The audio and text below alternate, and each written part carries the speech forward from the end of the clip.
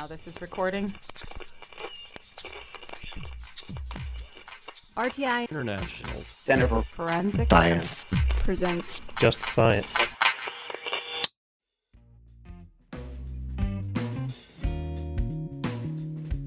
Welcome to Just Science, a podcast for forensic science professionals and anyone who is interested in learning more about how real crime laboratories work.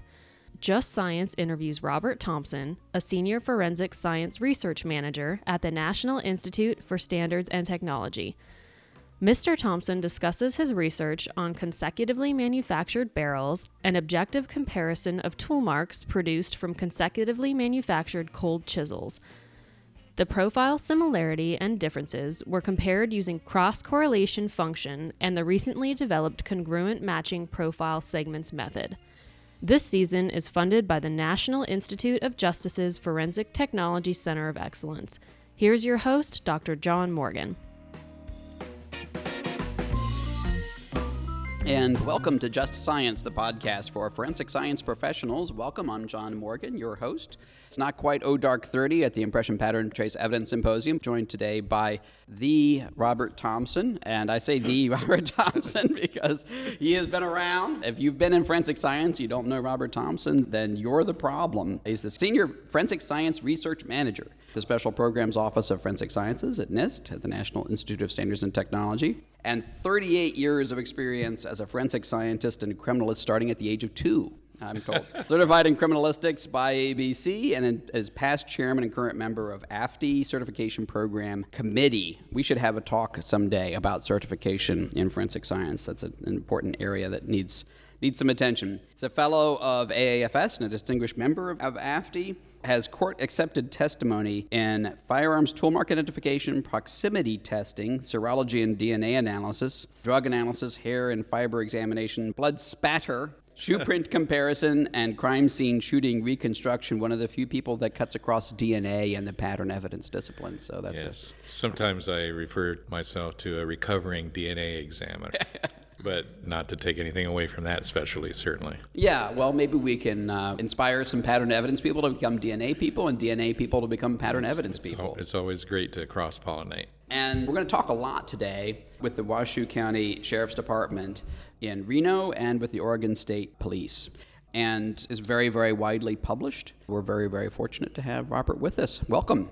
Thank you. Now, you're going to be giving a talk here at IPTES on an area that is near and dear to both of us, which is looking at firearms and toolmark examination, in particular looking at consecutively manufactured barrels, which is a bit of a challenge, to be brutally honest, right, for us in terms of the manufacturing methods are becoming more challenging for the firearms examiner, isn't that right?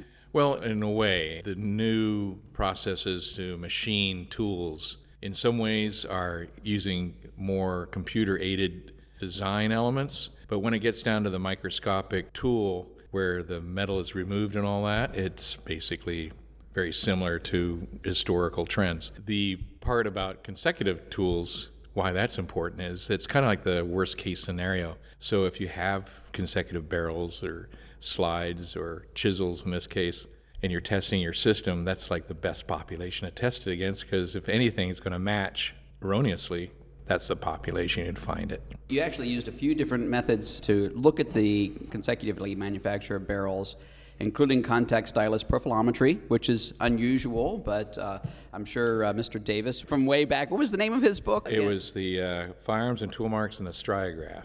Yeah, the striograph, which was actually a microscope that was combined with a stylus profilometer, right? Yeah, it was a stylus that went across the surface of the fired bullets, and the movement of the stylus was magnified to a photographic film. So you could get a full 360-degree surface profile.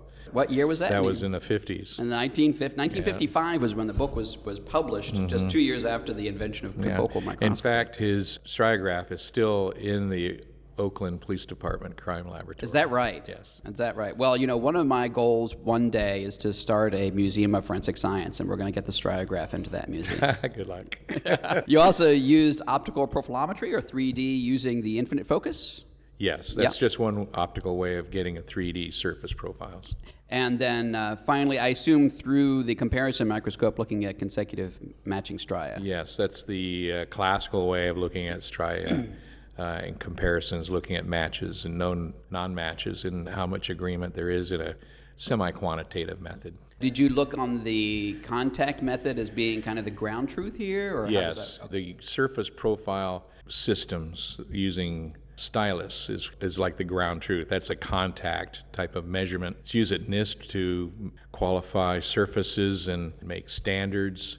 It's like one of the best ways to measure a profile, especially a profile that was done in this case are chisel marks. Okay. It's equivalent to like land impressions or land engraving impressions. I'm sorry, I was thinking it was barrels, but this is actually chisels. Chisels, yeah. Chisels in this case. Because you've looked really at barrels, large. Consecutively manufactured barrels before many, as well. Many. Using the same techniques, or would you? We have done optical systems looking at fired bullets for a number of years now at NIST, and have published.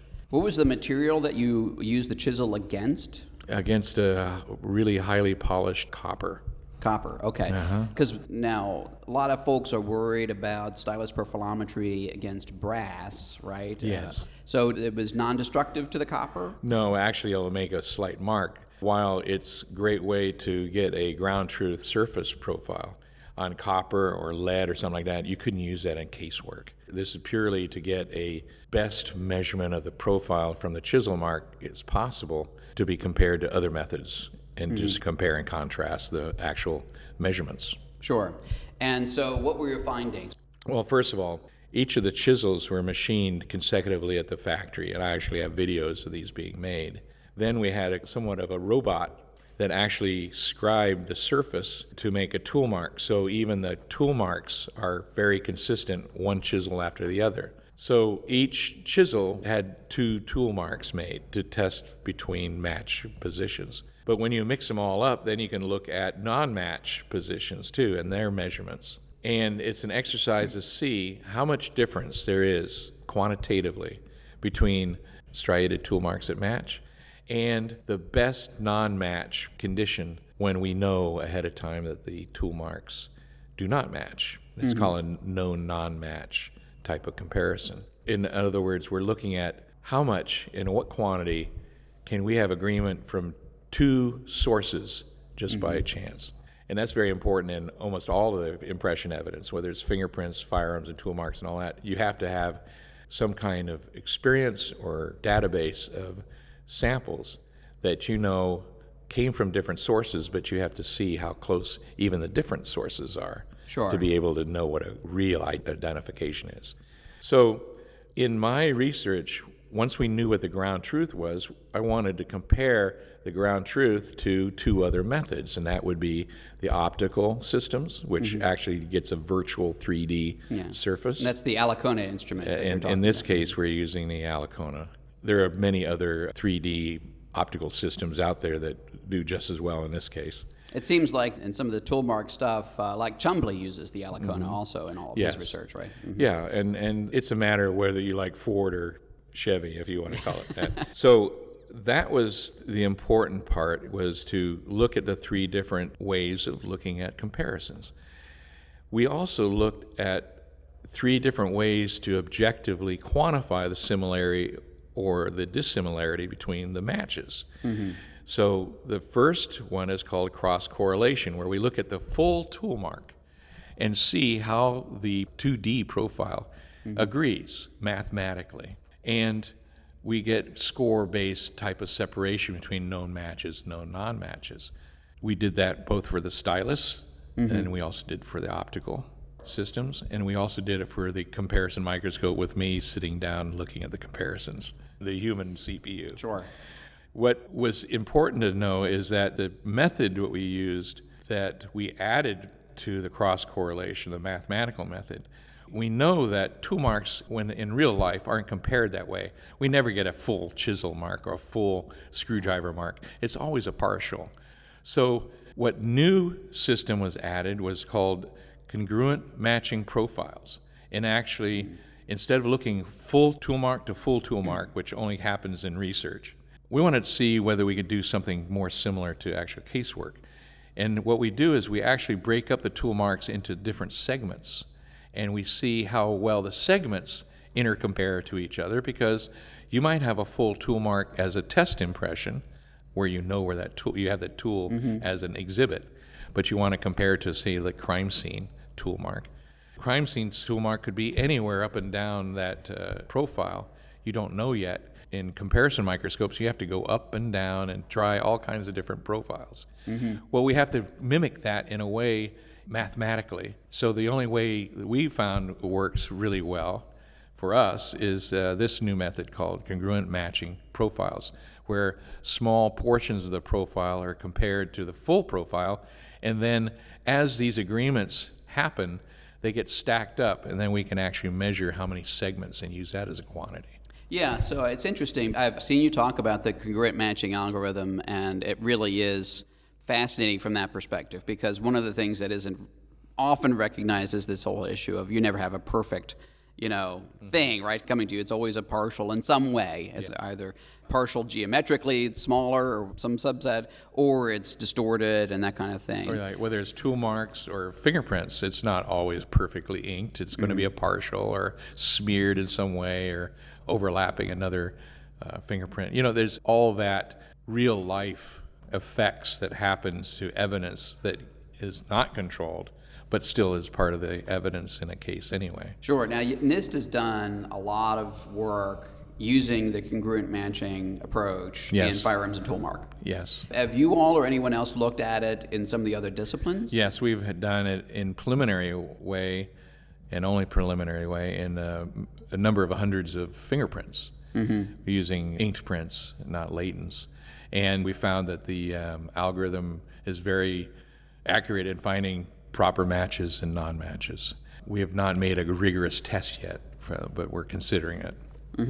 One of the things that I'd like to see here is a lot more commonality across the disciplines. I think one of the concerns that folks have, for example, about the OSAC process, it's great that it's bottom-up, but one of the problems with bottom-up is that each of the idiosyncrasies of the individual disciplines can lead to confusion, right? I mean, if everybody's using a different language and a different approach, some of that's necessary because of the different underlying physics or biology or whatever else it is, but a lot of it's unnecessary, and there needs to be some kind of way to harmonize across the disciplines, and at some point at least. I think with my experience and other people who are forensic scientists at NIST, and also our partners that have strong experience, interdisciplinary experience, that really helps, because you can sense maybe having a particular shop vocabulary for a specialty, and you realize that's not going to be very helpful for someone who's doing something different in forensic science. So the harmonization of terms and vocabulary as best as you can to get these concepts similar and synchronized amongst the different forensic disciplines is really going to help.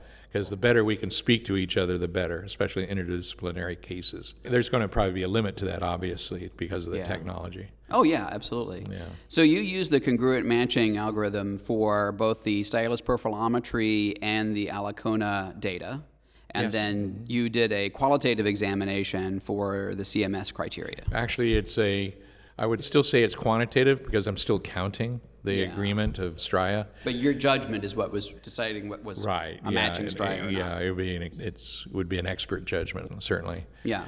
Bottom line, when we look at the distribution of scores of known matches and known non-matches, there's a large gulf between the scores.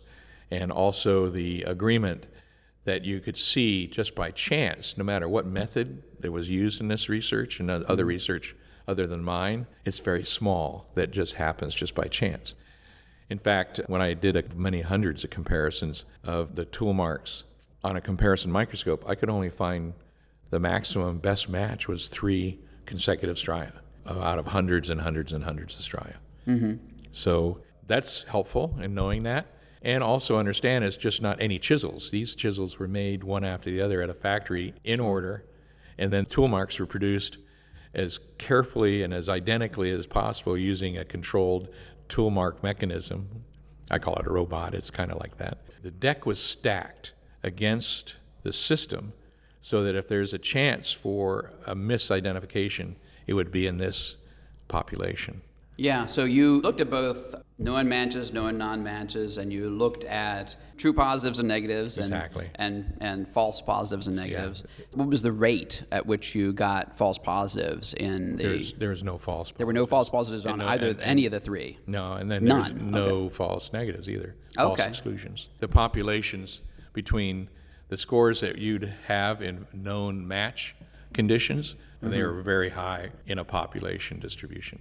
The agreement in known non-matching orientations was very, very, very small, way down on the other end, down into the 0, 1, and 2s. Sure. So if you looked at, say, a spectrum of 1 to 100 of segments, the segments that agreed just by chance in almost all of these systems, they're down into like less than 5, 4 for the known non-match. And then up in the match areas, we're up in many dozens, many 20 scores. Did you use the same angle of attack for each of the chisel marks? Yes. Okay. Uh-huh. Because Chumley actually looks at different angles, right? He's been able to do some predictive work looking at the amount of angle. Yes. But he doesn't use the same algorithmic approach. I think he has his own algorithmic approach. Yes, there's other algorithmic approaches. I think they're all helpful in that no matter how you slice it, you still get very accurate results using objective algorithms. But over time, we'll find out which one is probably the most robust when it comes to actual casework. I think that's what will happen. You'll have a theoretical basis, a very strong one, looking at lots of algorithms. But I see in the future that when it comes down to actually a method that people could use, more easily testify to, then that'll probably be likely part of a smaller toolkit that most crime labs will use worldwide. Yeah. It'll be a long time before we have a reference database of every tool possible to be used. That would be impossible, sure. Yeah, and I don't think we'll ever even get to the point where we have a reference database that's completely comprehensive even in firearms examination. I think we can come close. I mean, even in the ammunition types is the problem. Yeah, in DNA, we don't have DNA samples that are run from everybody in the world, but knowing if you have a good sample of the world and its variations, then you can make some pretty good estimates as to what a match is and what it isn't. Well, I mean, if a Toolmark examiner has a case with a particular type of mark, they could basically reproduce your work to determine, just how closely does the suspect tool match versus similar tools. It'd be very difficult for them to do consecutively manufactured, right? But we have those samples in our database at NIST. We have a ballistic profile database of different firearms, different ammunition, things like that, and it's getting bigger every day. What will probably happen is you have to have the human component in there with the person's experience and abilities on a comparison microscope to make assessment as to whether a tool mark agrees or not, and the subjective opinion whether it's an identification or not. What these objective systems, whether it's 3D, 2D, cross-correlation factors, congruent cells, by whatever method is arrived at in the future, that is the objective mathematical assessment as to the agreement the examiner sees in the comparison scope of the same evidence. So this is what has been wanted for so long, is what the courts and other forensic scientists want, is some of these subjective opinions have a basis for an objective actual measurement of similarity or difference. And that's what we're driving towards. So there'll be the human component, and then there'll be a surface profile comparison with a score or some kind of a likelihood ratio or whatever is in the future, so that'll augment the testimony of the examiner. Sure. I'm trying to find analogies, but I think of in baseball. Baseball used to be very gut-oriented, and I'm an old Orioles fan, and of course Earl Weaver was one of the first people to bring in numbers, right? He would have an index card on each player and actually think about who was going to bat against which pitcher and of that nature, and of course that's now quite the science, but it hasn't replaced the manager, has it? You still need that judgment to weigh all the different kinds of information there, whether it's the straight sabermetrics information, that's the statistical comparison, or the knowledge about that player, whether they're injured that day or whatever else they might be going on. So all that's important. And that's why fundamentally there's still going to have to be a game played with all those knowns and all the unknowns. They all have to come in together in the mix, and a game is played to see what the true outcome will be. Well, yeah, and you don't want to go into that game not knowing what your strengths and weaknesses Exactly. are. Being able to go into court with some backing about what the quantitative value of your subjective judgment might have been is nothing but, common sense. You want to have that in your back pocket and be able to say it. And there's also another practical positive aspect to trying to get objective measurement and whatever criteria involved. It helps quality assurance in a crime laboratory. Not only will you have a second examiner qualifying a conclusion, but you'll have a metric also to compare to and have that being as part of the history of the laboratory as they're doing actual casework. Yeah. We mentioned briefly before the podcast, I have concerns about proficiency testing because I feel like too much proficiency testing is itself subjective, right? It's almost so conservative to the point where how useful is it in some fields? And it would be nice to be able to say in a proficiency test that you have different levels of difficulty. If you don't at least train to error, it's a problem. It's a judgment call to some extent where the field wants to be in proficiency testing in that regard. Interesting you bring that up is that not speaking to proficiency testing itself, we are working with another outside the United States laboratory where we have got cartridge cases where we have measured for similarity and difference across the whole spectrum, and we're giving those to another laboratory where they can be looked at by human examiners. Human examiners make the assessment using comparison microscopy. Then they give an estimate as to how strong or how weak their subjective opinion is as to their conclusion. And we're going to see with the other laboratory how close their gut opinion, if you want to call it that, but it's more than that. It's also expertise involved. How close do they synchronize their opinion as to the strength of the agreement to actually what the actual measurement algorithm said? How much fun is that? I can't wait to see that result. So your idea of actually having a method to actually measure the similarity in an objective fashion to help qualify proficiency tests, or maybe make the next generation of samples that will go out more closely span the spectrum and casework, that's got some real value. Yeah. I don't know how granular you need to be with it. I mean, there are certain kinds of firearm types that are easier than others, right? Yes. And so, I think a lot of examiners could probably do, the majority of exams fairly easily, but, there are probably some Glocks or things like that are just more challenging comparisons. And you want to demonstrate at some level that those difficult comparisons are within your ability. And when we talk about difficult comparisons, most often what's in the back of the examiner's mind is, if I knew these came from the same firearm, the bullets or cartridge cases, and I don't see much agreement, and I have to really work at it to even see any agreement, that would be a difficult comparison. Likely, if it's that difficult and there's everything else agrees enough to make an identification, it'll fall in the inconclusive pile. So quite often when we talk about difficult comparisons in the vernacular, is how much effort it takes to make an identification or some strong opinion, like an exclusion. It doesn't necessarily mean that it's difficult because it's more likely there's going to be an error made or something like that. I want to make that clear.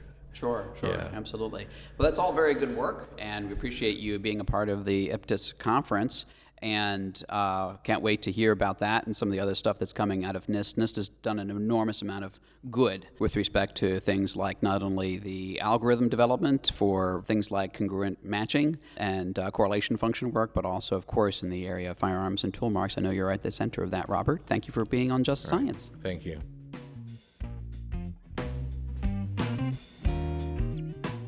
Next week, Just Science sits down with Cami Fugglesby from South Dakota State University to discuss sufficiency and complexity factors in handwriting examination.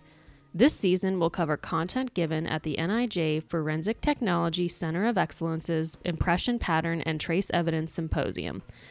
Opinions or points of views expressed in this podcast represent a consensus of the authors and do not necessarily represent the official position or policies of its funding.